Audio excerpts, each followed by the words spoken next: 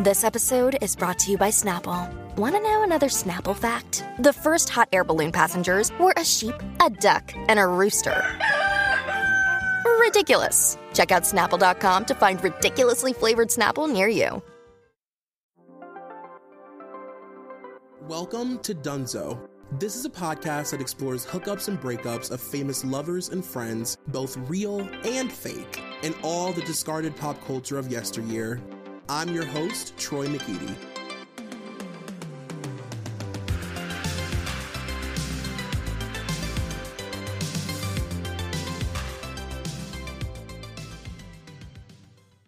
All right, you guys, welcome to whatever episode this is of Dunzo.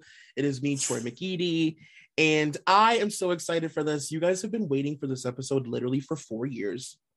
So hopefully I deliver. I feel like I will because I have some really great guests with me here today. I am joined by Ashley and Claire from the Celebrity Memoir Book Club podcast. How are you guys? How are you, Ashley? You could go first. I'm great. You know, really doing brilliantly. I don't have a bed right now, so I've been sleeping on the couch. And so that really sums it up, I would say. Where's your bed? Well, I got a new bed and I had someone come collect the old bed and I got my timing bad. Okay. So now I have no place to sleep. I mean, I have a couch, I have a home, I have a whatever, but I really feel like not having my routine has really ruined my life. Not having a bed will throw a wrench in your plans. Exactly. It makes me feel very divorced. Yeah. Very dad lost his job kind of gig. Yeah. Me and Ashley last night got invited to a party, like a fashion week party. And when we went, we were on the list and it turned out the list did not exist. So we did get all dressed up with somewhere to go and then had to turn around and just go home. And so I organized my entire day today around being hungover this morning. And I woke up and I was like, well, I'm completely fine. Oh, you're like, I'm well hydrated. I'll just drink that Gatorade just cause. Yeah, exactly. I'm like, I'm just sitting here being like, and at this point I was supposed to take an Advil. At this point I was supposed to be watching Netflix. Well, you know what? Honestly, you're lucky. You avoided a hangover. Like you swerved, you dodged a bullet. I do believe the universe was saying to me, like, this isn't where you belong. And I was like, you're right. Yeah. I didn't belong there. And that's why I wasn't allowed in. Yeah. You could get drunk today. Yeah, whatever. I'll get drunk with my friends. I was too old to be there. I was going to say that I am obsessed with you guys' podcast, like beyond. Thank and you. Right now I'm working through, I can't believe you guys did Jenna Jameson. I can't believe it, honestly.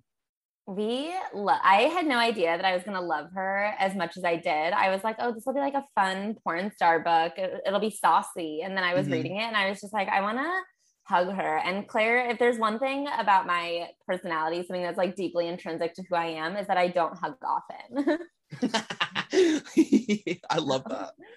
I love Jenna Jameson that we read about. I do think Jenna Jameson since then has gone a bit off the rails. Totally. Politically, personally. I feel like then she was just like a sweet girl doing her best with the cards she was dealt.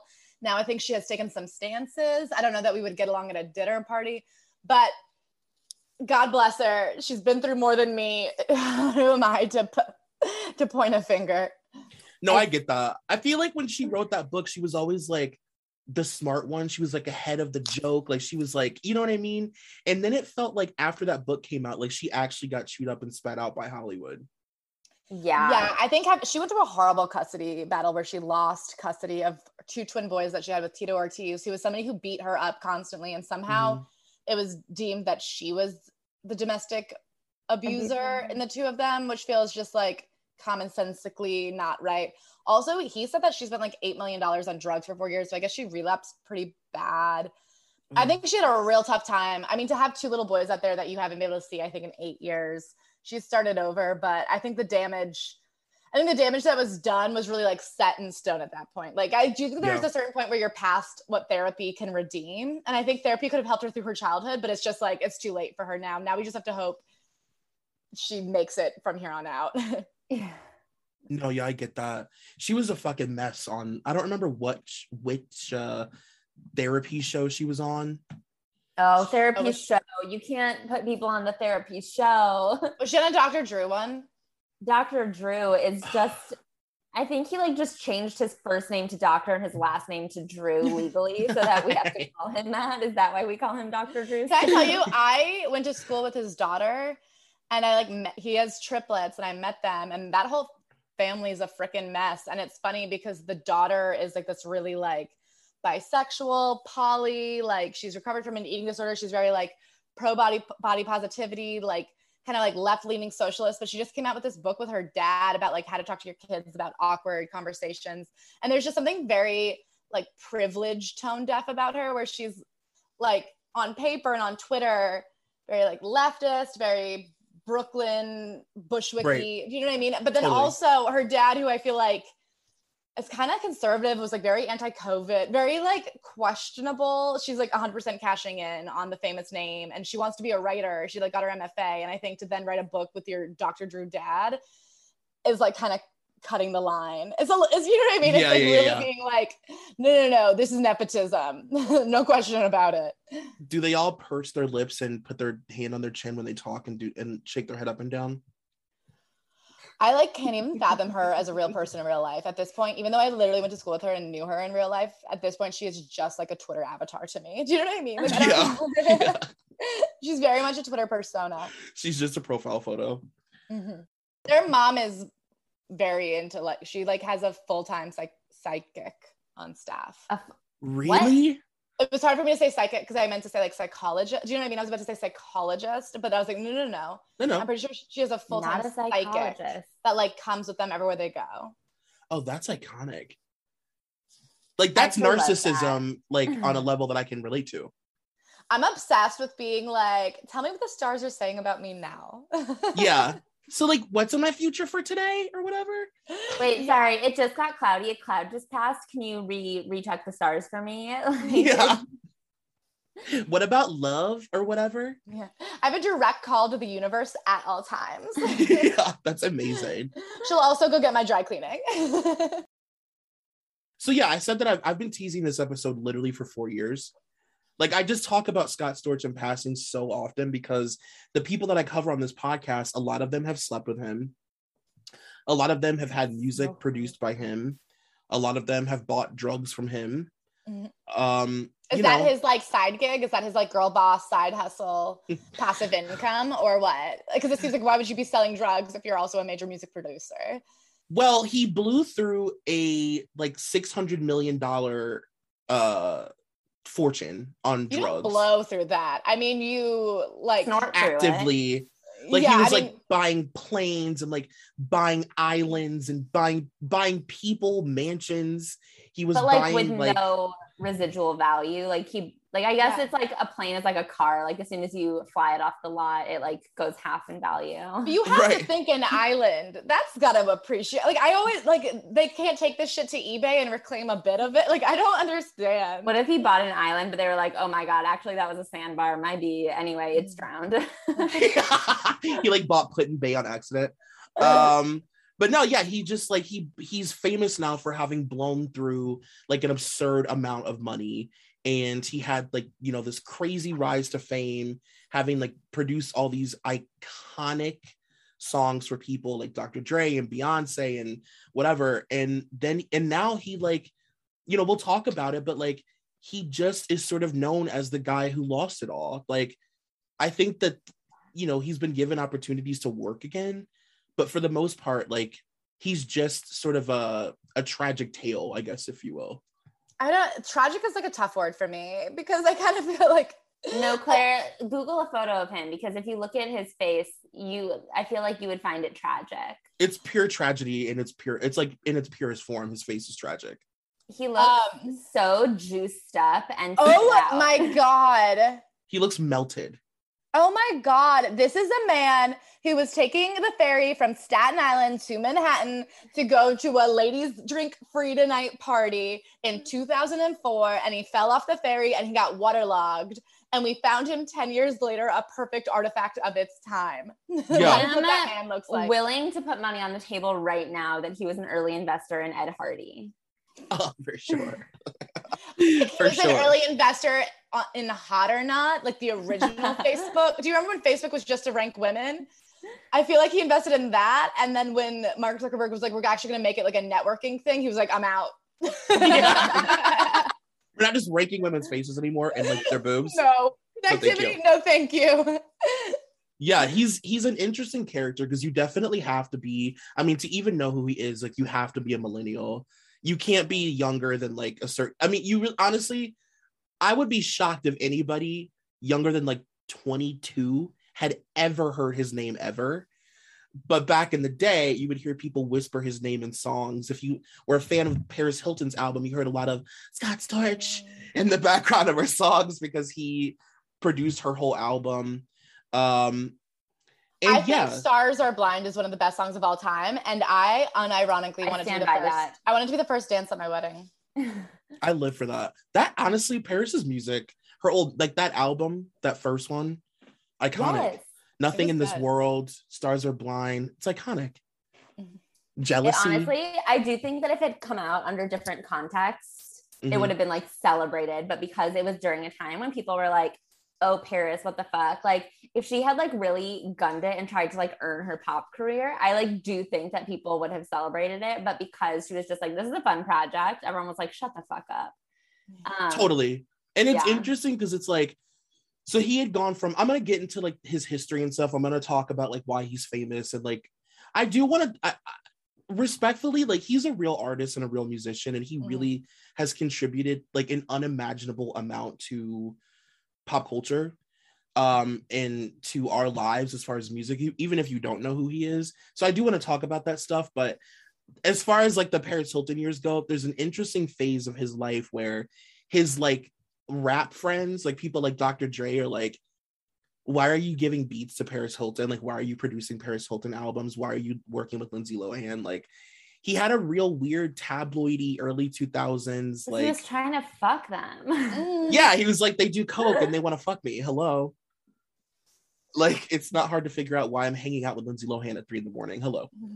Yeah. Plus, think about how much money was in those projects. Like, yeah, the record label is like, of course we want like good, you know, Dr. Dre albums or whatever. But like Paris was probably like, oh, I'm willing to pay someone $1 zillion to produce my album. That was just like. And then Lindsay, every song she did was tied with a movie. Talk about getting a chunk of the Herbie Fully Loaded profit share. Oh my God. Yeah, he just seems like a real insecure, like just one of those guys that like was the dork his whole life, and then he became rich and people wanted to sleep with him, and he was like, you know, feeling his oats or whatever for a few years and buying people planes or whatever. I wish I'd known him. I wish I could have gotten a plane out of that phase in his life. You very easily could have, honestly. Fuck. What if we were like, Scott, we need an intro song for the podcast. Could you make one? And he's like in between Dr. Dre and Beyonce sessions. He's like, totally. He's like, Justin Timberlake, can you hold for 1 second? I have to make a podcast song real quick. We send it back with notes. We're like, hey, I don't think you're getting the essence of who we are. Could you try again? Yeah, I know that does not feel right. I know that you have produced songs that are in like the Rock and Roll Hall of Fame, but So Scott Storch was actually what I didn't know about him, honestly, and I feel kind of like an idiot because it's like, I guess, common knowledge, but I didn't know. The Scott Storch was one of the first members of the Roots. And as a teenager, he was introduced to this guy named Richard Nichols, who was the manager of the Roots. And he said during a Red Bull Music Academy lecture in Canada, he said he took me under his wing. Eventually, after my parents found out I wasn't going to school, they said, you either go to school and you can stay or you got to go. And I did odd jobs and did whatever I had to do to support myself at 15, 16 years old. And I got a record deal with the Roots. And he has like if anybody's interested, he has like a documentary on YouTube that was done through Vivo. And I also read a lot of his like Wikipedia and stuff. And like, from what I gather about him, like he never had like a real desire to be like a solo artist or like release his own music. Like he was always somebody who was like, I just want to be in the studio and produce music for famous people, which I feel like is a very specific personality trait, to be like, I'm a narcissist, but I don't want to be famous. I think that's the way to be. I don't know. I can't remember who said it. I feel like it was like Quavo, maybe, who said, I'd rather be rich than famous. And I do think we're getting to an era where that was like very prescient, because right now, like the ups and downs of celebrity are so high and so low and everything is so tumultuous that to be a David Foster type, to just be in the background and have the connections and get invited to every party. There's something, the influencer's influencer, but it's like the famous person's celebrity. Yeah. That's like the prized place to be, I think. And I think it showed a lot of foresight on his part to know that that's the sweet spot, to be the person that Lindsay Lohan needs. You know what I mean? Right. Yeah. Man, I did not know that he was in the Roots. We know Questlove. And I know. Yeah. We don't know Questlove, but one time he DM'd Claire, I think, trying to hit on her. But you meant like no. Oh shit. Well, I mean, no, not no of Questlove. No, we know Questlove. Oh, you're dear friends. He's a dear colleague.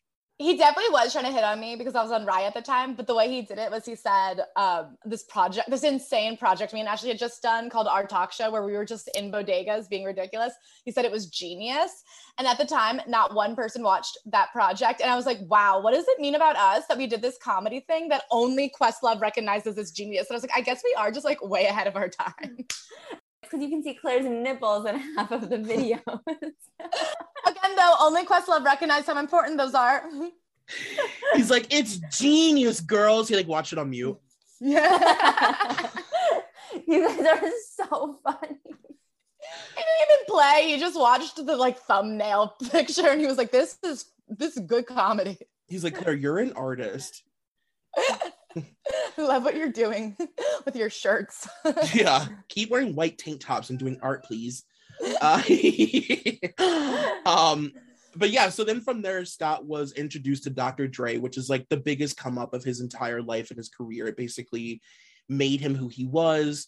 That was around 2004. And at this point, Scott Storch was making close to $1 million a month, which resulted in this crazy drug habit. And from what I gathered, just based on what he said, because he's a few years sober now, and he said, like, I never tried coke, like I'd never tried anything. I was like a huge pothead. And when he got a lot of money, he was buying like crazy lump sums, like suitcases of weed. And then a girl introduced him to coke.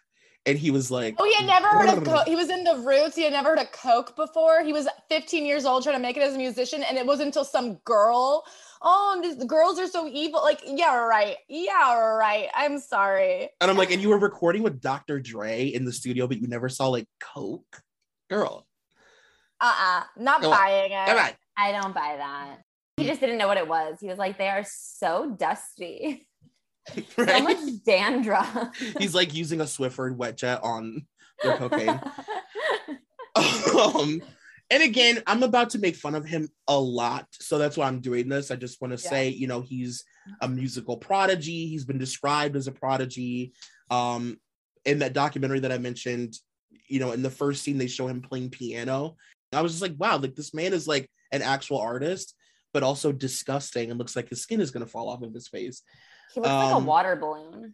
Yeah, he literally looks waterlogged. Like you're right. Yeah. And yeah, he taught himself how to play piano. He taught himself melodies, and he has the head shape of like a mossy rock. Does that make sense? Absolutely. Yeah. Like his hair really looks painted on. It's like lumpy in a hard way, but then also soft in a mossy, like wet, always damp way. Like something about his face looks like it has the moisture level that would be perfect for bacteria. He looks like has like siblings who are very successful like bodybuilders, but he was born like both late and premature and like can't do anything else. You know what I mean? Runt. He's the runt of his litter. Yeah, like the runt, like an overfed runt.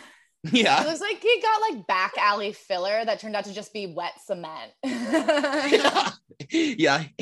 Atlanta Atlanta hotel filler. Yeah. Sorry, Scott Storch, we're done. Oh, Scott Storch he's unsubscribed from the Patreon. I've lost a listener. It's fine. I made a little list of songs or albums that he worked on. It's way longer than this, but he produced Pink's Misunderstood, Christina's Dirty album, a ton of Beyonce's Dangerously in Love. He produced Lean Back by Fat Joe, Candy Shop by 50 Cent, Lighters Up by Lil Kim, Paris Hilton's entire album, City High. He produced basically any song that Justin released with Timbaland, he like also worked on. So he was a major part of Future Sex Love Sounds.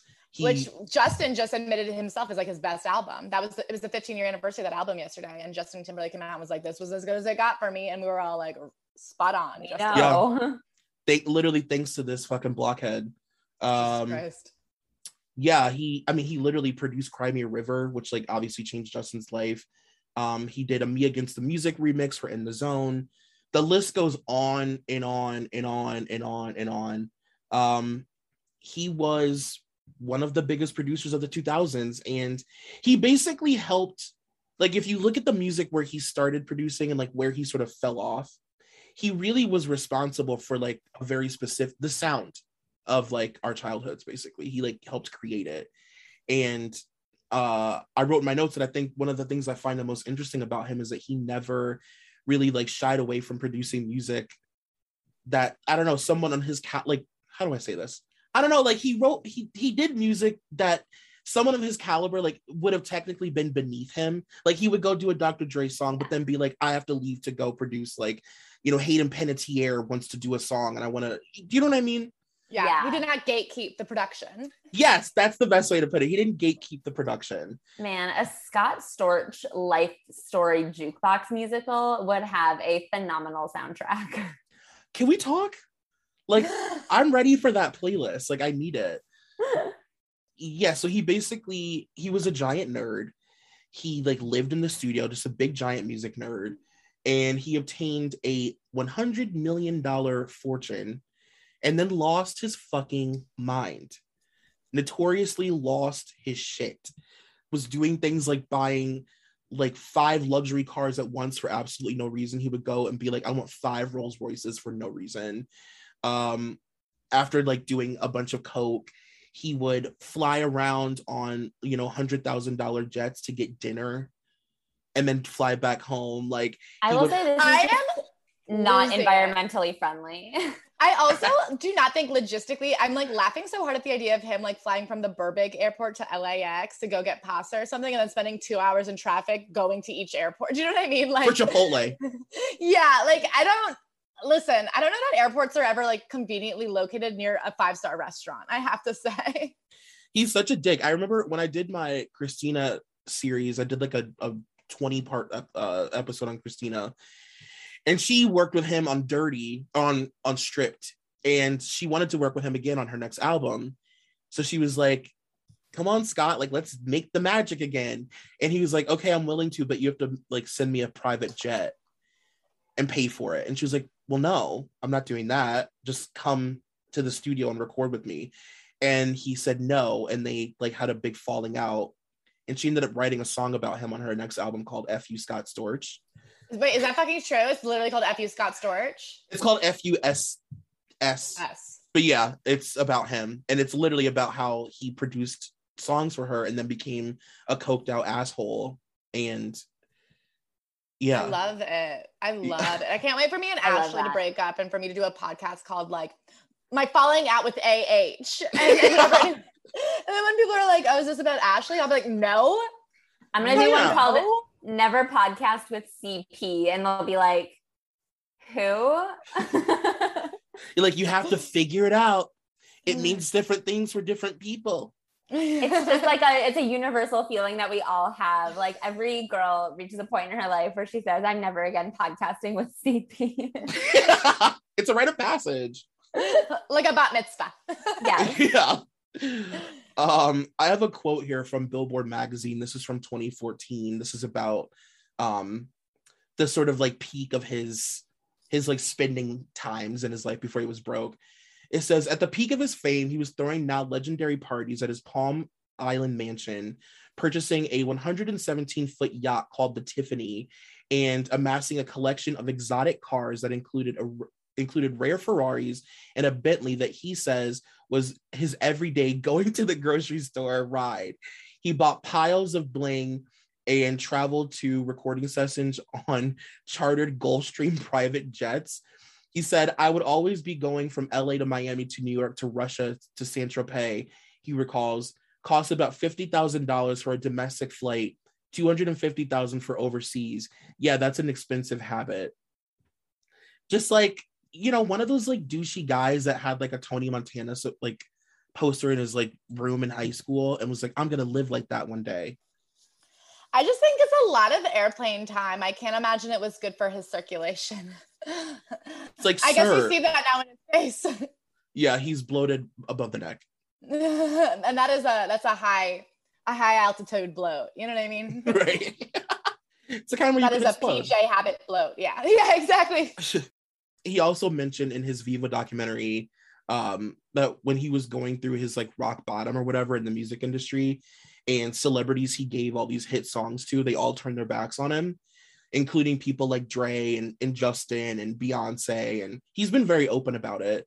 And he was basically like a social pariah. Like, if you worked with him at a certain point, it was like you're working, like then people think you're a crackhead because you're in the studio with Scott Storch.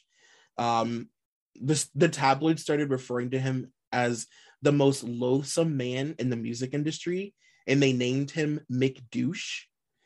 And he got this weird like public thing with Janet Jackson because the label paid for this really expensive recording time, and instead of working on her album, he threw a party at his house. So Janet Jackson is sitting in the fucking studio waiting for this bloated douchebag, and he decides to ghost her and throw a party as she's like paying him. That is kind of sick move. He was a piece of shit, and he's very open about it. I've mentioned many times in the podcast before that during this time, like, you know, as a successful music producer, like he became known as somebody who would exchange, basically like his whole thing was he would exchange beats for drugs. So if you were, you know, like a celebutante who wanted to do an album, or just whoever, you know, somebody who wasn't like maybe on like a Beyonce caliber. Yeah. You know what I mean? If you are Hayden Panettiere and you really want to put a song if you are a Dixie D'Amelio of 2004. Exactly. He was like, well, I'll have sex with you and then I'll give you a beat and then we can do coke together. And that's what he became known for. He has produced songs with a lot of women that I care about, and that makes me sick to my stomach. The first one being Miss Britney Jean Spears. Yeah, they actually dated a little bit many moons ago in 2003. And during the time he was working on music for her, but they had known each other, I guess, for years. They had like recorded in Miami together. And he was just one of those people that you would see with Britney in 2007, like in hot tubs and stuff, holding drinks or whatever. You know what I mean? My God, poor Britney. I really feel like, first of all, she might be one of the least, I guess now she's dating a literal model, but I do think they hired him to be her boyfriend. Yeah. Because he's hot. So you guys both believe that? Yeah. Yeah. I think he's gay for sure. And I do think that they have a relationship that it is like a mutual love and respect. Maybe it's sexual just because they're both hot people. And I do think that sexuality is one spectrum, but hotness can supersede it sometimes. This is a place where we don't agree, because I think he's like on the payroll of the conservatorship and he's like kind of playing both sides of them, like not smart. I don't think he's like a genius, but I do think that he like likes Britney and like feels bad, but I do think he's like on the payroll and like keeping her in check. Interesting. Okay. I don't know where I fall at this point. I've been all over the place. I do think he's hired. I've made the joke that if you've ever watched the show Gigolos on HBO, like, you know that, or on Showtime, like, you know he's hired. Like, come on. Britney just ran into this man at a fucking Ruby Tuesdays or whatever. Come on. Yeah. He was in Slumber Party, the music video. Yes, he was. I just think that like her, you know, if this is a woman who can't swipe her credit card at Starbucks, like her dad sets up her relationships. You know what I mean? I don't know. I feel weird. I think that he's a good guy. I just don't think that it's like there are people. I don't think he's evil. I think he's dumb. Mm-hmm. I think he's like, oh, I just like get an allowance from her dad to like take care of her and also make sure that she doesn't ask too many questions and doesn't like, do you know what I mean? Like, I don't think he's like cruel, but I don't think that he's like on our side, you know? Right. Yeah, I think he really likes being famous a lot. Yeah. I think I don't know. I just think. Do you think she knows that he likes to be famous, or that he's that he's paid? Because here's my thing is like, if the conservatorship is like, we know the conservatorship is abusive and shouldn't exist. Like, obviously, like just like fundamentally, like she's a grown woman who like should have human rights. But if it is this like deeply abusive situation that she has talked about now in a couple of these like hearings and recordings where like she is kind of like being like deeply mistreated on every level, for her boyfriend to have spent the last couple of years being like, well, what am I gonna cause a stir about it? Like, I don't know. I just feel like if he like genuinely loved her, there would be like more effort to get her out of this and not so much like game playing on both sides. I just think it like is pretty fucked up if he's been watching this happen for years now and like is kind of just like, but what was I gonna do? Go against her dad? It's like, I don't know, the internet exists. Like, why did like fans have to put all these details together if there are people on the inside who genuinely love her and care about her and like would have, I assume, wanted this information more public if they cared? You know what I mean? That's a really good point. Yeah. I mean, from what I've read, like it seems like he's really been like put through it, and I don't know, but I agree with that. Like it does. It's like, why are you also like, I don't need cryptic Instagram stories from you, sir. Yeah. Or he's just too dumb and like has never even thought to like put effort towards it. Can I say, I do think he is dumb. I do think he's somebody that could be easily bullied into silence. Yeah. Like, I do think he's somebody that like, I do believe that you could say to him, hey, if you talk, we could sue you and put your mom in jail. And he'd be like, not my mom. Mm-hmm. Yeah. Yeah, they definitely, I mean, there's no way that they're not using like bullying and, you know, blackmail tactics and stuff against him, for sure. I mean, they picked somebody dumb as rocks on purpose. The fact that he's this hot and this connected and the best he's been able to do is the opening credits scene in Hacks is like damning. Right. No, totally. Yeah. It is wild that he has the springboard he has and he hasn't been able to be like in Fast and Furious 12 as just another hot Jack dude. Yeah. No, I agree. I just think there's something a little sus. I agree. I do think that when she's finally like free in quotes, like I think that he would be somebody that has a lot to say. Like he's gonna talk a lot when she's able to, you know, and there's a possibility that maybe he like doesn't want to say certain things or doesn't want to put her in a worse situation by like exposing things, or like, I don't know. I just think that there's so much room for us to like speculate that it's hard to say, but I'm anxious to hear what he says when she's free. I do believe he signed an NDA. If he's on the payroll or not, he had to sign an NDA to get close to her. And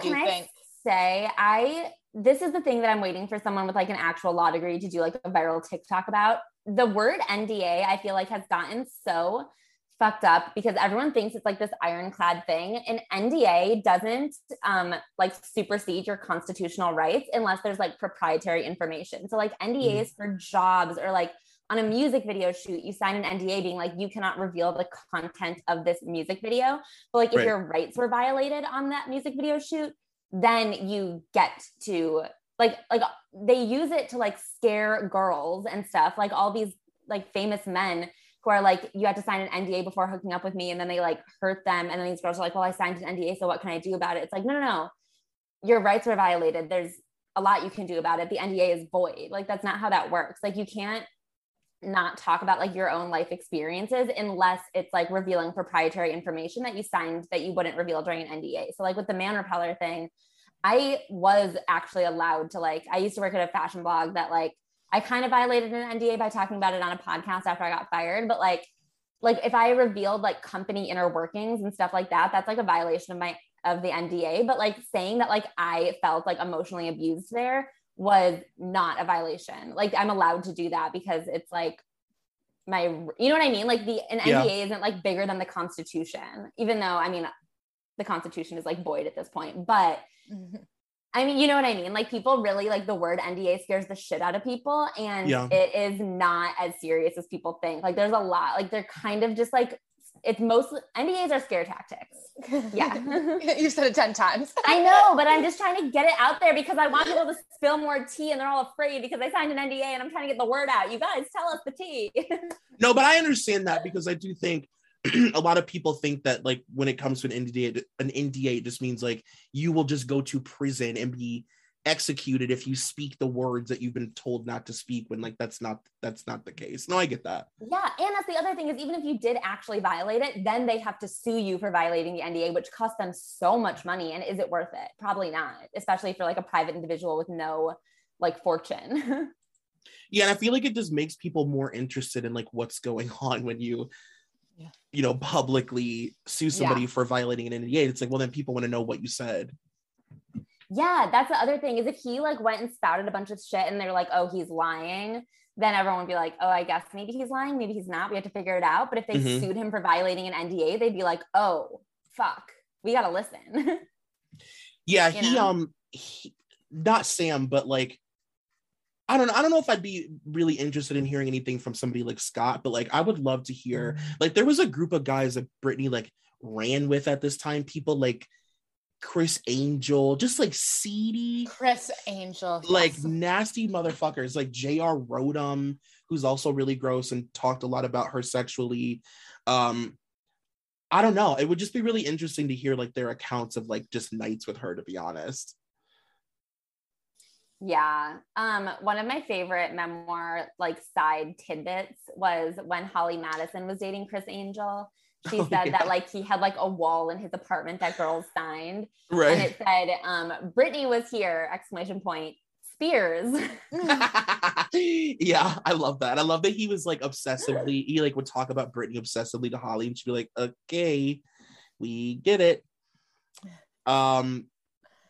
I also feel like it's very important in the context of this podcast and what we're talking about to say the Britney stans will lose their shit with this one. Scott Storch very infamously helped produce the song Rebellion for Britney Spears, which is like a huge deal. I mean, that's like, he was a part of Original Doll. Like that's what I would want to know from him. I would want to know a lot more about the Original Doll, like Lost album, how much of it was made. Like, I mean, we know like Mona Lisa is like a big moment for us in like understanding the Free Britney movement and all of that stuff, like that we started uncovering when we were doing our Old Britney podcast. I feel like, I don't know, like learning the backstory of the way she like showed up at Kiss FM barefoot with that on like New Year's Eve with a little dog. It's just like what like Scott, do you have any memories or was it just like a coke fueled haze? Like tell us what happened here. Yeah, I'd love to know like what was the writing process where she's like, writing all these songs about basically her dad being abusive and being like a drunk and passing all this stuff down to her. Like what was the vibe in the room? What was the energy there? Yeah, tell me was everything. It fun? Was Britney in good spirits? I also feel like it's very important to talk about Scott Storch's relationship with Lil' Kim. It's his most highly publicized relationship. It's a huge part of his legacy, of her legacy, to be honest. It was really very highly publicized. It started around 2004. And according to him, it was blown up by the media to be more than it actually was. On Hot 97, he told Ebro that they were basically friends who worked together. They hooked up. And Ebro made the point like that it was early in blog culture. So like when you look back on stories from that time, like a lot of them are like magnified to an extent where they seem way bigger because like speculative. Yeah. Scott Storch, you're gonna denounce the Lil' Kim relationship. That is ballsy on you. Right? I know. Like, how dare you be like, not my girlfriend, just a friend. Like Lil' Kim in 2004, like put your lighters up, era Lil' Kim. What are you talking about? How dare you? I mean, that is more upsetting to me than the $1 million a week on jet fuel or whatever. Jet fuel. Scott Storch did 9/11. That's my take. On his like Chipotle from Italy. Yeah, statistically, he was in the air too often to have not been a part of it. What if he was trying to get like insurance money for his like the planes that he was like, I bought too many planes. I'll fly some into. He's like, I have 7 planes right now. What can I do? What if we crash 4 of them? Yeah, crash 4. I'll give 1 to Lindsay. Yeah. But yeah, so during that time, people were still kind of like learning about who Scott was, and they learned about him through his relationship with Lil' Kim. She really made him, honestly, she made him famous. And all of the hip hop publications hated him because he was a dorky white guy dating Lil' Kim. And it was like, who is this fucking guy that like has Lil' Kim wrapped around his finger? He looks like SpongeBob. He wishes. On his best day. SpongeBob at least has like trim little legs. In his little hair and makeup, he could pull off SpongeBob. And he's not symmetrical the way SpongeBob is symmetrical. SpongeBob has better skin, let's be honest. So during the time that they dated, he produced Put Your Lighters Up, which is, you know, a huge turning point in her career, in his career, big song for her. And then in February of 2006, he leased this is insane. He leased a Bentley for Lil' Kim. He leased it. And apparently it was due back in March of 2008. And it wasn't returned because she didn't know that he leased the car. So in April of 2009, a few days after he got out of rehab, he was arrested for grand theft auto because Lil' Kim still had this car. And he told the press that he didn't do anything and that, you know, Kim just wanted to keep the car and it was a misunderstanding. But like, that's so ratchet. I am humiliated for him to be leasing oh my God. Imagine if your like engagement ring was leased. Like 6 years later, they're like, he's like, well, we're married now. We're like, oh my God, a leased car. That is a bad gift. A leased engagement ring. I wonder how many of these celebrity couples do that, like knowing the relationship isn't going to pan out, being like, well, lease an engagement ring for now. You'll wear it for 6 months. We'll break up publicly. It's fine. Yeah, it'll all be okay. It'll pay for itself. Who's the guy who does the Bachelor ring? Neil Lane. Neil Lane. I wonder if Neil Lane has his like layaway collection of like, or not layaway, like leasing, like a 6-month like PR stunt collection. Yeah, I mean layaway pretty much, right? He's like, this is the layaway room. This is a 2010 interview about his the whole like getting arrested because they thought he stole a car gang. It says like, we partied and she was like, please let me keep the car. I also bought Charlie Baltimore a car for a business deal and found out. I went to school with Charlie Baltimore's daughter. She was the most beautiful girl in the school. Her name was India. Really? I love Charlie Baltimore. And then she has another little sister who's also trying to make it as a rapper right now. I didn't know her because we didn't go to school, but India, the most beautiful woman on the planet, just walking around our high school. And I was like, oh my God. Fuck. Nothing but love and support to Charlie Baltimore and her entire family.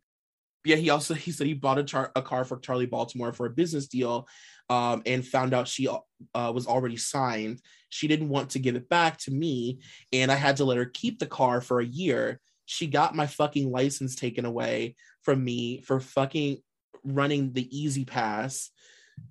Like, it's just so ghetto. Like, Scott Storch was just so like rich and ghetto. But like, no wonder he was always in a private plane. He literally was not allowed on a toll road. Do you know what I mean? Like, he could not be behind the wheel of a car. He had to be flying. Yeah, Uber didn't exist yet. He's like, you want to go out to dinner? We could fly or we could swim. But let me tell you, I am not allowed on the streets. Oh, I was going to say the idea that he was like buying people planes is so funny to me because like, what would you do? Like if someone bought you a plane, but you didn't, like, I'd be like, I don't have gas money for a plane and I don't know any pilots. Like, does it come with the pilot? Like pilot not included or what? It's such a difficult and expensive gift to receive. And like, where do I put it or whatever? Yeah. I don't have a driveway. Yeah. I don't have like an airport. I don't have a hangar in my house. Yeah. And then I have a quote from Lil' Kim. This is her, I guess this was her like announcing that they were broken up. She said, yeah, it's done, Kim said, referring to her romantic run with ex-boyfriend Scott Storch. She said, yeah, I have all my jewelry and all of the things he bought me. I have everything. She said, yeah, the repossessed car, I had the car for 6 years. So, I mean, the car situation was something where I could not have anything in my name at the time, anything new in my name at the time when he bought the car for me, because I was going through my court situation. And anyone who knows, when you're going through a major court situation, like what I went through before I was in jail, you're not supposed to buy anything, do anything. You can't do anything at the time. I couldn't do anything at the time. You really can't. So he had the title for a long time. I had no idea he wasn't paying the car note or that he was on drugs. I had no idea. Like, this is She had no idea he was on drugs. Okay, Lil' Kim, that is a lie. The rest I respect, but do not look me in the face and tell me you don't know that man whose skin was falling off was on drugs. He had eyeballs that were all the way back in his head. It's just so wild to me when celebrities have like really mundane problems. Like, oh, my boyfriend wasn't paying the car note. Like, you're Lil' Kim. I feel like we're in a heyday of that right now because of the internet fame, that there's all of these super famous people who like do not have a dollar to their name. Mm-hmm. Yes, and they had to like keep up the look to keep the followers, but then they like literally cannot afford. They're like, yeah, brands send me PR packages because I would not have face wash if they didn't. Like, I cannot. Right. My card will get declined at CVS. Right. Like, I can't DoorDash dinner tonight. I have nothing to eat. Yeah. So after he dated Lil' Kim, he dated somebody named Erica Mena, who I am obsessed with. She's from Love and Hip Hop. She's one of my favorite reality stars of all time. Very underrated. And if I had to sum up Erica in like a couple sentences, I would say that she was an early 2000s video vixen, and she dated a bunch of rappers. Girls. Me too. I love video vixens. And would you call Amber Rose a video vixen? Was she in videos, or was she just like a muse? Yeah. I don't know if I'd call her a video vixen. I feel like she was like the second wave where it was like post video vixens, and then it was like iconic strippers. Yeah. Like noted strippers. Who else would you? I just tried to do a roundup, and I came up with Amber Rose. I came up with Cardi B. Blac Chyna. Blac Chyna, yes. I came up with Diablo Cody. Oh, hello. Iconic stripper. Stripper. Yeah. But I feel like a lot of the ones I thought were strippers, I went back and they were not. They were just like sexy women. Yeah. Like internet hot girls that you're like, oh, you never like did stripping routines. You just like put hot photos on the internet stripped.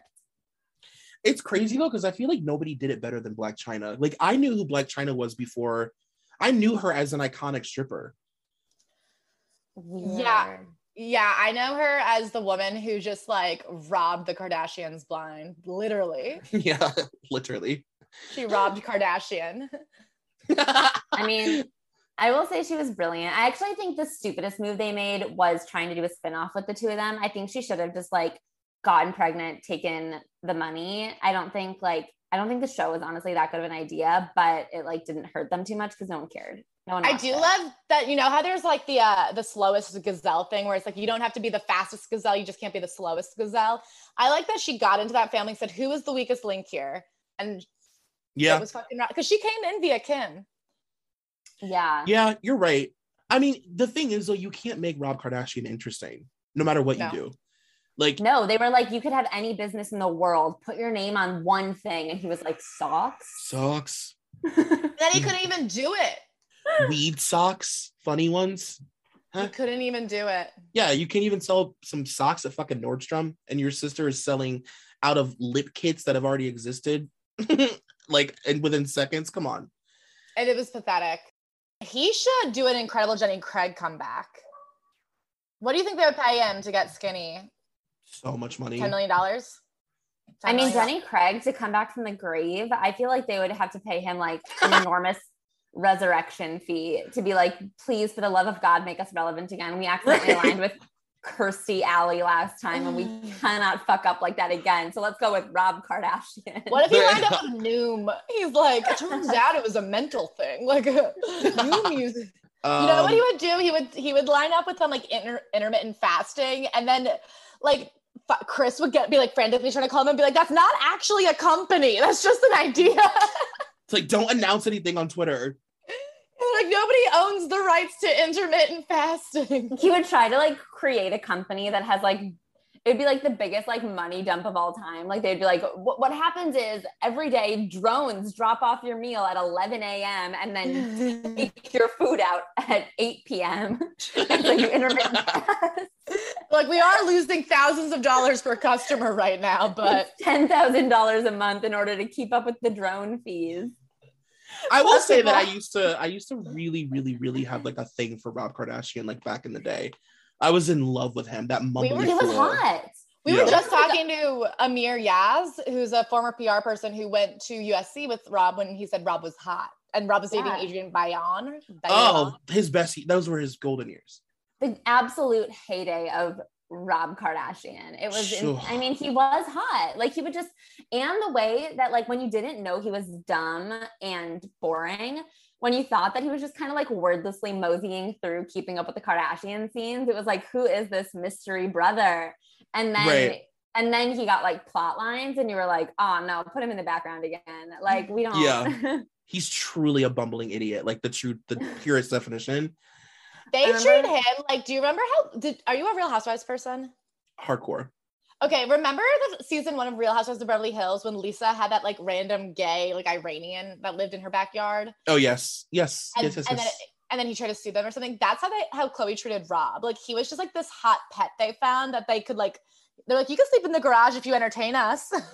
Right. He's like her blood relative.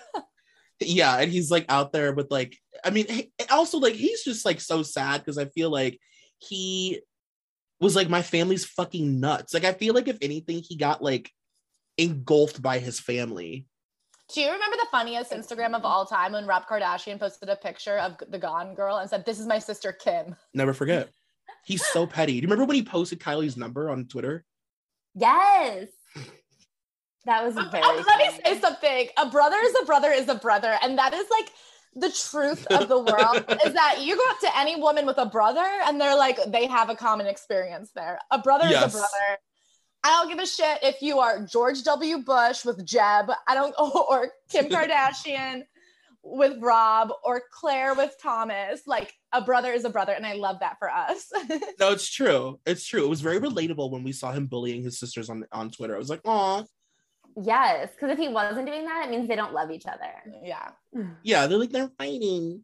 I'm gonna. Sorry, I got us way off. Yeah, we got us way off topic. My bad. No, you're completely fine. I mean, there is no track to stay on when you're talking about Scott Storch buying people planes. Oh, can I say something about Scott Storch that actually ties into this? The whole time we've been talking about him, I've been thinking about the family members in his life. Imagine being Scott Storch's like sibling or cousin or like aunt and uncle parent and being like, holy shit, someone in our family like did good. Like somebody is going to take care of all of us now. And then watching him amass a fortune that you couldn't even conceive of, $600 million is like an unconceivable amount of money. And then somehow being like, it's gone? like imagine being the aunt who's like, hi, Scott, honey, like happy 42nd birthday. Anyway, as you know, your niece, Angela, she's going to college next year. She got into University of Richmond. We're so proud of her. And he'd be like, sorry, I already crashed that plane into a tower. Yeah. He's like, I bought Sierra a Bentley. Sorry. It's like, the niece cannot have her tuition paid. Like, tuition was not paid for by Scott Storch. Like, I cannot imagine being like, where did the fucking money go? Your uncle's medical bills are really piling up. And I was just wondering, oh no, you bought Lindsay Lohan a what? Okay, well, never mind. And it has no resale value. Okay. Can you imagine every time you need something, like, because now he's like broke, every time you need to buy something, you're like, I used to have $600 million, like, and I bought. I do that now. I do that with like Coca-Cola. Like sometimes I'll spend money on like a nice coffee I can't really afford, and then the next weekend I'm like, fuck, I threw that iced coffee out. If that iced coffee was a $20 million plane, I would really be kicking myself. I would be like, that was not necessary. And you're like, I can't afford jeans at like Sears, but I used to own a bunch of planes. Like, what had happened? All fleet. I want to talk about his relationship with Paris Hilton a little bit more. Mm-hmm. This is a New York Times article from 2006 when he was working with her. It says, in the coming months, Mr. Scorch's hit-making ability will be put to the ultimate test. He spent a significant portion of last year working with the celebutante Paris Hilton on her debut album, which is scheduled for release this summer. Miss Hilton has already proven adept at selling books, perfume, racy videotapes, and hamburgers. But will she be able to push albums? Yes, the producer is betting. I think Paris's album is going to take everyone by surprise, he said confidently. Still, walking into the project, Mr. Scorch admitted he had felt some trepidation. I remember having a conversation with Dr. Dre, and he said, Scott, this is a risk. You can either have an incredible success or a big failure, but risk is good. He decided to gamble. Later in the evening, he should not be gambling. If anybody shouldn't be gambling, it's him. Not in his economy. Later in the evening at a Miami studio, he played a handful of tracks from Miss Hilton's album. Jealousy was clearly aimed at her ever-shrinking ex-best friend, Nicole Richie. And on It's Like That, destined for the clubs, Miss Hilton in a breathy, digitally enhanced register can be heard cooing, gonna lose my clothes. You like that, don't you? Let's get exposed. You know you want to. Mr. Scorch and Miss Hilton became an item during their time together. The two showed up hand in hand at the 2005 MTV Video Music Awards, and he did buy her a Bentley. He also purchased one for his ex-girlfriend Lil Kim when they were an item. Did the two mix business and pleasure? It's always pleasure working with Paris, Mr. Scorch said, it with a sly chuckle. We're good friends. Let the world figure that out. I take the high road. It's like, that okay. That is not the high road. That, sir, let me tell you something. Let me tell you about the high road. Not it. That ain't the high road, sir. Oh not my God. It. I will say, first of all, he bought Paris a Bentley too. Is that like his first date go-to move, is to be like, sorry, I missed dinner. This isn't a booty call though, because I got you a Bentley. This gets weirder. Like, this part of it is the most unbelievable. He said in 2010 that he actually fell in love with Paris. Like, he was like deeply in love with her. And he said that he was threatened by her success. And he felt like he needed to be bigger and better than her because she was so successful. So he would do things like fly her to the French Riviera and buy her hundreds of thousands of dollars in jewelry. He bought her a Maybach. Maybach music. That's how I know how to say it. I don't have to think about songs. I know Crystal Maybach, diamonds on your timepiece. In the Lord song. So yeah, he was like deeply, deeply in love with Paris, and yeah, I just think that that's crazy that he was like, I need to amass like an even bigger fortune because she's so successful that like I feel threatened by her. This to me really checks out exactly like everything that we've learned about him. Like, clearly he's driven by insecurity. Clearly he's somebody that needs to compensate by having the most. I think to date a woman like Paris for a man like Scott Storch is I don't want to say this like diminutively, like she is very much a prize. Right. But also I think in the way that Kim and Kanye were in love, but in a specific kind of love where when you want to be like the conqueror of the world, you need the number one in the world on your arm. And like, I think he did love Kim because of everything she represented. And I think he like respected that she was like the most beautiful woman in Hollywood. And now he's her wife. And like, that is their pair. I think Scott Storch was in love with Paris's success and like was in love with who she was, which was like she is like the perfect production. She produced an entire character. And I think he was probably like in awe of the genius that went into the persona of Paris Hilton and the way she conquered LA at the time. Also, but I do think he was deeply too insecure to actually date her. And that is the problem with men. Yeah. If he didn't want her to be so successful, why did he make such a banging album for her? That's what I was gonna say. Like, don't then make Stars Are Blind if you're like, I'm threatened by how successful she is. Okay. You fucking killed her album. Call.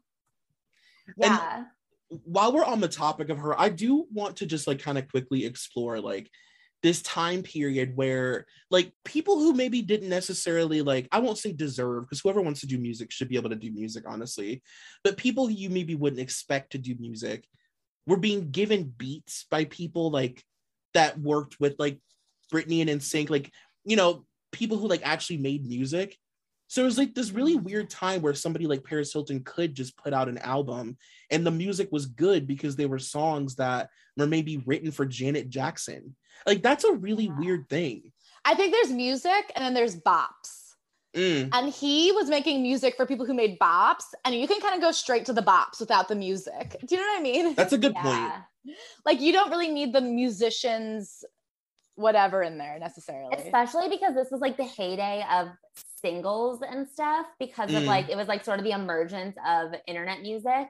And so I feel like people, like, it used to be an album. Like, you used to have to put out an album, and then all of a sudden you didn't. Like, and this was one that was kind of starting. Like, it wasn't fully in effect yet. And I think that there was like a really bad phase in like the late 2000s to honestly like last year, where no one cared about albums anymore. And then all like now I feel like there's like been a real resurgence of like putting together that like cohesive work and having these like phases to your career and like whatever. But I think that's maybe one of the things that you kind of like see from the Scott Storch effect is these people who like were just like putting out a bop without being a musician or having anything to say or like any sort of like holistic like, art, you know? Right. And yeah, like Stars Are Blind is almost the perfect example, because that was truly the song of the summer. Like, that was a huge single.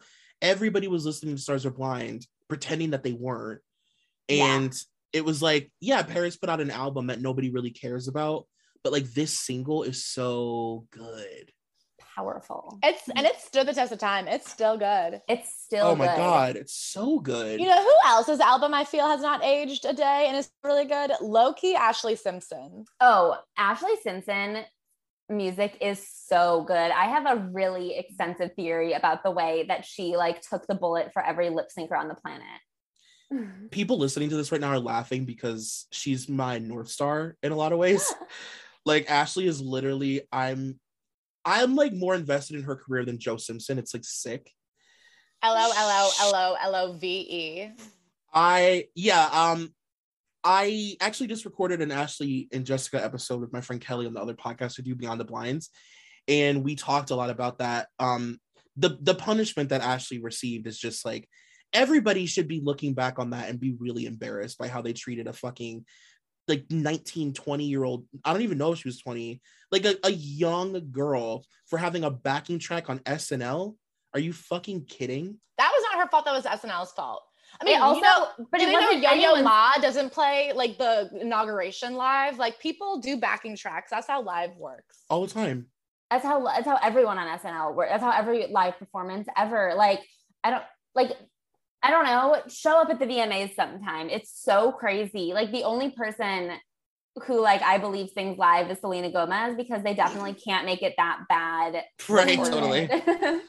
No, it's crazy. And to like denounce every bit of work she put into that album, and all, like, you know, she wrote, I always say that I think Ashlee was the pre-Taylor, because she wrote all of those songs about guys, and then we were able to follow it because of the show. And the Lindsay Lohan song, the song about what's the one that's like a comeback to Lindsay Lohan? I Didn't Steal Your Boyfriend. Yeah, iconic. Yes. That is such a good song. Also, I have to say, she did at long-term win, because I think the baby she has with Evan Ross, that daughter, is like one of the cutest little girls out there. Oh yeah. I also feel like the long game of like now being a member of the Ross family is like so iconic. And it's so funny that she's part of like one of the biggest musical legacies in America, in a way that like Jessica just won't be. I know. Yeah. You know what I say about Jessica? So we read Jessica Simpson's memoir, and I like to say that Jessica Simpson was Kim Kardashian, but instead of a sex tape, she had music. Like, it was just her like foray into business, but it wasn't her. Like, oh my God. Yeah. She has no interest in doing music. I like, you know what I mean? It was just what got her in the game. It was like the thing she became known for, but then she took that and became a mogul. She in her core isn't like, I think Demi Lovato is somebody who just wants to make music. Do you know what I mean? Like, at the end of the day, I think if God bless, if Demi Lovato survives another 40 years, they might not, you know what I mean? Right. But if they make it through this, they will still be a singer, songwriter. The thing that makes me so happy about Jessica, about her biggest success being fashion, and I literally just got done talking about this, but so sorry to anybody listening who's like hearing this twice, but whatever, I can't help myself. Jessica was so responsible for, Jessica got no credit in the early and mid 2000s for her impact on fashion. We all knew because we were watching Newlyweds, but like Jessica had a massive impact on fashion, like maybe one of the biggest of her like graduating class of pop stars. And you know, with Lord like knows we're not wearing khaki shorts like Britney. I mean, like the fucking Louis Vuitton bag, the shawls, like her ripped up denim, like Jessica really did the damn thing. And it's crazy that, you know, like over 10 years later, like her business is fashion. And it took so long for people to realize that she even had a fashion sense that was like worth paying attention to. It's just crazy. She has a real every girl fashion sense. I think that that's why she doesn't get credit for her fashion sense, is because she has a real, like, it, I think that it, because also with fashion, like if you look at it, if she's wearing something like 6 months ahead of time and like kind of setting that trend, by the time you like look back, you're like, oh yeah, we're all wearing this. And it's like, yeah, because she like kind of that's exactly was like helping to influence that. It's like when people like look back for comedy, people will look back on like George Carlin or something and be like, yeah, it's like pretty basic joke writing. It's like, yeah, because for the last like 40 years, everyone's been emulating exactly what he's doing. So you've heard it all before, but like it wasn't basic then. And so I feel like but with fashion, the cycles are so much shorter. So I had this conversation with my friend the other day because we were talking about Ugg boots and just like how crazy it is that Ugg boots like still are around. Like they're like secretly around, like everybody wears Ugg boots, but you don't talk about buying them or owning them. And I was like, well, you know, Jessica invented like the way that we wear Ugg boots now. I was like, because of Jessica. And she didn't believe me. And I Googled pictures and I was like, slouchy, ripped up denim, like shoved inside an Ugg boot. That was a Jessica thing. I'm sorry, but I love these white girls who are just trash to their core. God bless them. There is something so goddamn endearing about a woman who cannot for the life of her level up. And like, you put $1 billion in her bank account and she still won't buy a new pair of Ugg boots. They're still gonna have salt stains all around the rim. We are close to wrapping up here. I have a couple more girls that I want to talk about. No, you're fine. I mean, there's, like I said, there's no track. I want to talk about his relationship with Lindsay. Of course, he dated Lindsay and did some music with her. He dated her after Paris, of course, because it was 2007 and Paris and Lindsay were just fucking everybody together. Yeah, he dated Lindsay, and during the process of them dating, he bought her over $1 million in jewelry, which, you know, Lindsay was just like, yes, keep it coming. I have a crazy Lindsay Lohan story that I always forget, and I'm always like, I dated a guy who cheated on me with Lindsay Lohan once. Are you fucking kidding? I always forget about this. And somehow it's like the most important thing that's ever happened to me, and it only like comes up once a year in my brain.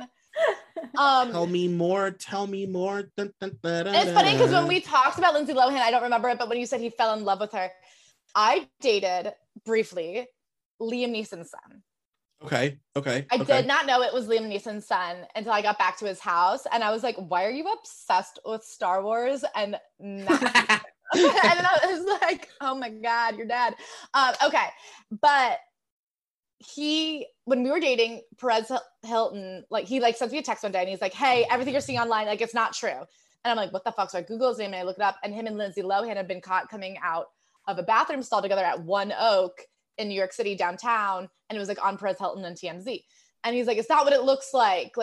And I was like, oh, it just looks like you guys were doing drugs together. He was like, we weren't doing drugs. And I was like, oh, okay, then it does look like you're cheating on me. Yeah, so then you're fucking?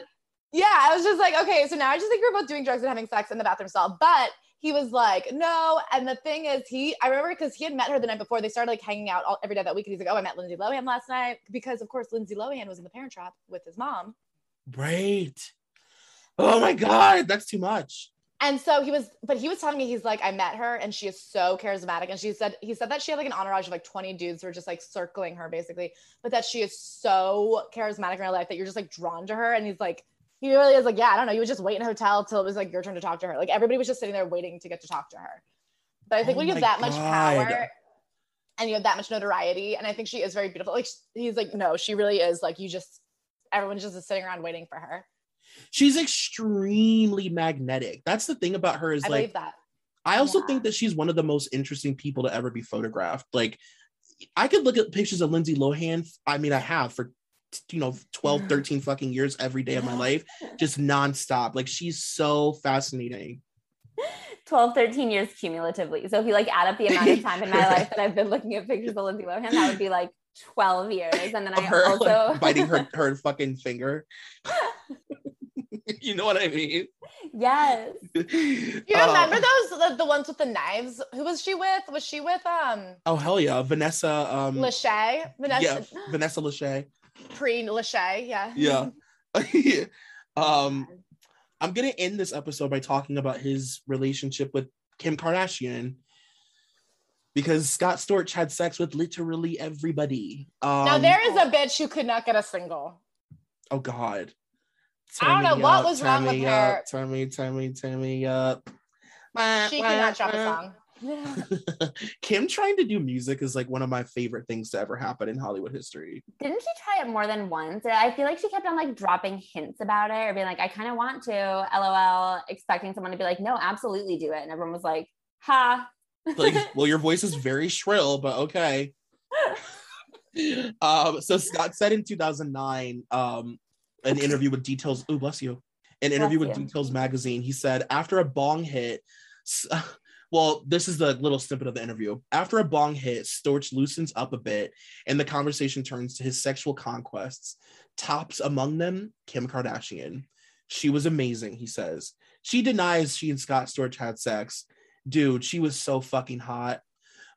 But there were others, lots of them. 3 or 4 at once. I made Wilt Chamberlain look like an angel, he says, his face darkening. I feel bad about that, being a pig. You meet a lot of good people that aren't as fucked up as you, and you manipulate them and take advantage of them. And listen, without meaning to sound derogatory, I'm only using this term as a way to explain a time period. This is when Kim was known in the industry as like a studio hoe. Like she really was, though. She would show up at studios and like hang out or whatever with these rappers. And that was like how people in the industry really like kind of knew Kim. It's like she was the girl that would just like show up. There was like a group of handsome black men in a room. I mean, I love music. She loves seeing how music comes together. She's really inspired by the process. Can I say? And she got the king of the studio. Look, she married one of them. Yeah, totally. She did what she married 2 of them. She did. Kim had a long-term goal in mind, and it was to become famous by doing literally anything she physically could. And I have to say, like, when people are like, oh, she got famous with a sex tape, me and Ashley are big believers that family was going to be famous no matter what. And the things that happened. But if we had been in every alternate universe, the Kardashians end up famous. Like, that was going to happen unless there was like a nuclear war where they were wiped off the face of the planet. Their ultimate destiny was to all be famous, and it was going to happen no matter what. Like, the amount of things that Kris had been throwing against the wall since the time that she was like 22 years old, even before, since she was 16 years old and she moved in with a pro golfer and like then realized he was kind of a dud, moved on to Robert Kardashian, like because he was best friends with OJ. Like it was a whole, I mean, she really had been climbing that ladder since she was 16 years old and reached the top because she needed to. And honestly, I mean, I say the same thing about Paris. Like, I think that Paris would have become famous. You know, obviously a lot of people watched the first season of The Simple Life because they wanted to see the girl from the tape. But like, I do think that Paris also would have become famous no matter what. And I mean, the tape only got picked up because she was a socialite. She was a fixture. Yeah. Exactly. She already had such a natural magnetism. People were drawn to her. And and who's to say, like, if those tapes hadn't happened, like maybe they both would have had careers that were easier to navigate. Like, it was hard as fuck to be a Kardashian for like 12 years. They were the most hated people in the country. Yeah. People, I mean, they really had to like, I mean, I think that show is like such a brilliant work of art because the way that like it's the early seasons, the way that they balanced like family and like being like aspirational and like rich, but then also seeming like down to earth and attainable and like every family and like fighting with each other. So there was drama, but then like caring about each other and being there for each other so that you still like, that they're still sympathetic characters. Like there's so many plates in the air, and the way they balanced it for like 13 out of the 20 seasons was beautiful. I agree with that. And like the pivots that they made with the production, where it was like they allowed the show to grow with like the times, you know? Yeah, like using social media and like random announcements to like hype up the seasons. I feel like and like slowly breaking down the fourth wall. It wasn't like a big moment like we're talking to the cameras now. It was like over time you saw like they're interacting with producers. You can see boom mics to the point that like they started to present it as like docuseries almost. Yeah. I mean, the Jordyn Woods scandal, the way that they're answering the phone during a confessional. Right. Oh my God. Come on. Alone. That all goes back. I had to say the final scene of The Hills, one of the most iconic moments of reality TV show, where she's driving off and the set just falls down. Yes. Lauren's last toothy tongue smile. My God, Lauren Conrad is... Somebody literally just said to us that she should do a memoir. And I was like, it'll be the first book with beige font on cream paper. Oh my God. What a bowl of an oatmeal of a book. No, truly like a porridge. Like if the book isn't about being basic and capitalizing on being basic, I don't want to read it because that's the only thing you've ever done for me. It's oatmeal made with oat milk. It's just a lot of nothing. Oh, God. Lauren Conrad, don't even get me started. We can't. I'm sorry. We can't. Don't get me started. Well, I don't know. I mean, I guess that's pretty much Scott Storch's life in a nutshell. He had a real flash in the pan, kind of career. He spent a lot of money, did a lot of drugs, had a lot of sex, blew it all. Again, I really suggest his documentary on YouTube is super interesting. He's just somebody that, has made a big impact on your life, whether you know him or not. Thank you so much for having us on. This was so fun. Yeah, thank you guys for coming on. This was amazing. I'm about to go make a Scott Storch playlist in honor of him. Maybe he can like buy some food or something. Well, tell people where they can find your podcast and like what you guys are currently working on. Ash, do you want to take it away? Yeah, our podcast is called Celebrity Memoir Book Club. It's on anywhere you're listening to podcasts, iTunes, Spotify, whatever. We also have a Patreon where we go a little bit more unhinged. Off the rails. It's top secret. So if you join the Patreon, you are signing a NDA. And you will go to prison if you say anything about it. You will go to prison. Absolutely. We do have the means to sue you. You're right. Anyway, and that's what that's what we use the Patreon money for is we're creating a little fund to sue the shit out of people who rat. Anyway, where else are we? On TikTok, Celebrity Memoir Book Club Podcast, on Instagram at Celebrity Memoir Book Club, Twitter, CNBC_podcast. What else? I'm Claire the Scare on Instagram, CLAIRE the Scare. Oh yeah, I'm Ashley Ham with 3 N's. Well, thank you guys so much. I'm literally at this moment gonna go clean and listen to the rest of Jenna Jameson. Oh my God, thank you so much. I'm so excited. This was so fun. I'm happy we were able to do this. Me too. Finally, this was so much fun. Well, yeah, you guys have to come back. And I would love to have you on we got to do a Patreon episode with you so we can really get in. The Patreon's more fun because we don't have to do homework. We just get to say whatever we want. Oh my God, I would love to. Seriously, I'm not kidding. Oh my God. Okay, so we'll set that up. I'm excited. All right. Well, I hope you guys enjoyed learning about Scott Storch. Bye. I did. I really did. Thank you for listening to Dunzo. This podcast is a part of the Solid Listen Network. Please take a moment to rate, review, and subscribe if you haven't already. Also be sure to check out our Patreon at patreon.com/solidlisten for exclusive content. You can follow me on Twitter at Troy McGee, and you can follow the podcast on all forms of social media at DunzoPod. That's DUNZO. Thank you to executive producer Molly McAleer and coordinating producer Nicole Matthew.